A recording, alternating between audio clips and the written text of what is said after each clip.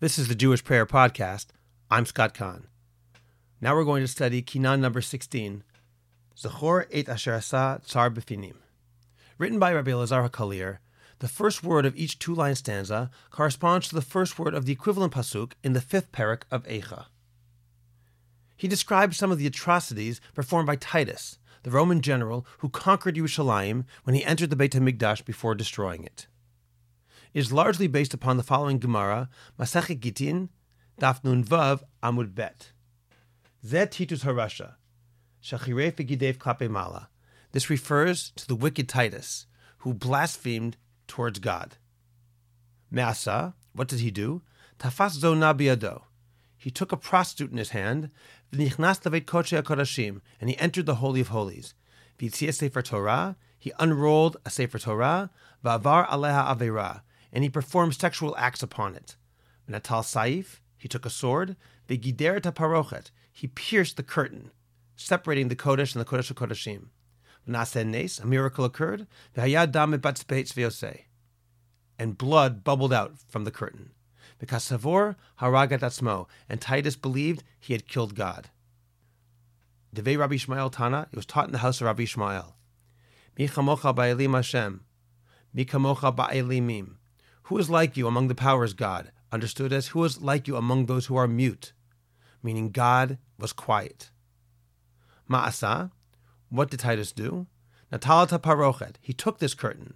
Vasau kamin gargutni, he made it like a net, like a sack. Vehevi kol hakelim shebimikdash v'nichan bahem. He took all of the vessels of the mikdash and he placed it into the parochet. Voshivam basfina lelech lishtabeach b'yiro, and he put them in a boat so that he could go back to Rome and be praised in his city. This is reflected in the Kinah, the last line of the first stanza. The gider parochet balat shtei panim, and he pierced the parochet, which is two-sided. The first two lines of the fourth stanza. Avotenu zara ki yichnisu bachurav achla esh, v'zet Torah zona hichnis v'lo nichva be'esh. When our own sons brought a foreign fire, they were consumed by fire. And yet this one, Titus, brought in a prostitute and was not singed at all. The first two lines of the fifth stanza. Benafshenu tavanu kotzi klei sharet, v'samam ba'oni shait bam li sharet. Our spirits sank as he took out the vessels of the temple, and he placed them on boats he used for himself. And the last two lines of the seventh stanza, where we see God is silent. Zekenim nivatu kirshuhu mishchakim, asot retono v'hu asur bazikim.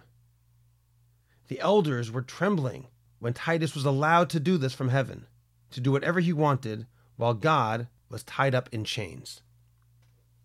The ninth stanza is very interesting for a different historical reason. Al petach harabait hechel lavo, biad arba'a roshei tafsirav lacharivo, al tsar maravi lezecher hisrid bo, b'tzag achar kotlenu below rav rivo. Titus came up to the door of Har Habayit. He ordered his 4 chieftains to destroy it, but he left as a memorial the western wall. And God looked from behind his wall and did not fight. This stanza mentions the Kotel HaMaravi, the western wall. The Kotel is not mentioned in the Talmud Bavli or Yerushalmi, and barely in the works of the Rishonim. Because of this, Rav Soloveitchik stated that he was skeptical of the few midrashim that mentioned the Kotel.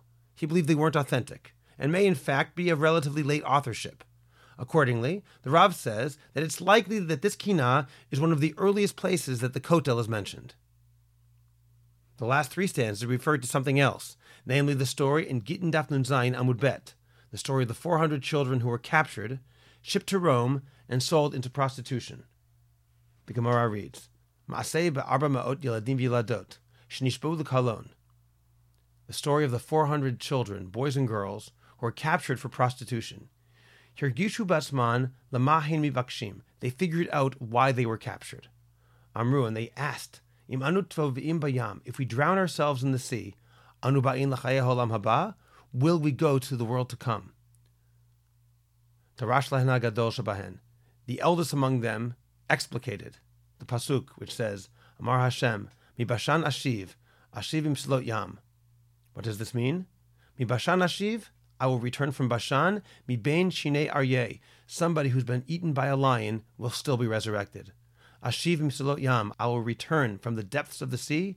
Elu shetovin bayam, those people who drown in the sea.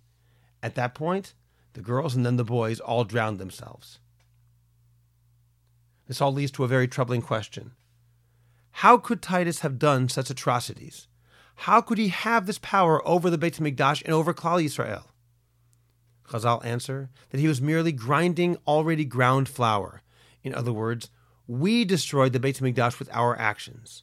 The soul of the Beit HaMikdash, the internal Beit HaMikdash, the real Beit HaMikdash was long gone. Titus was only destroying a dead building. Thank you for joining me on the Jewish Prayer Podcast.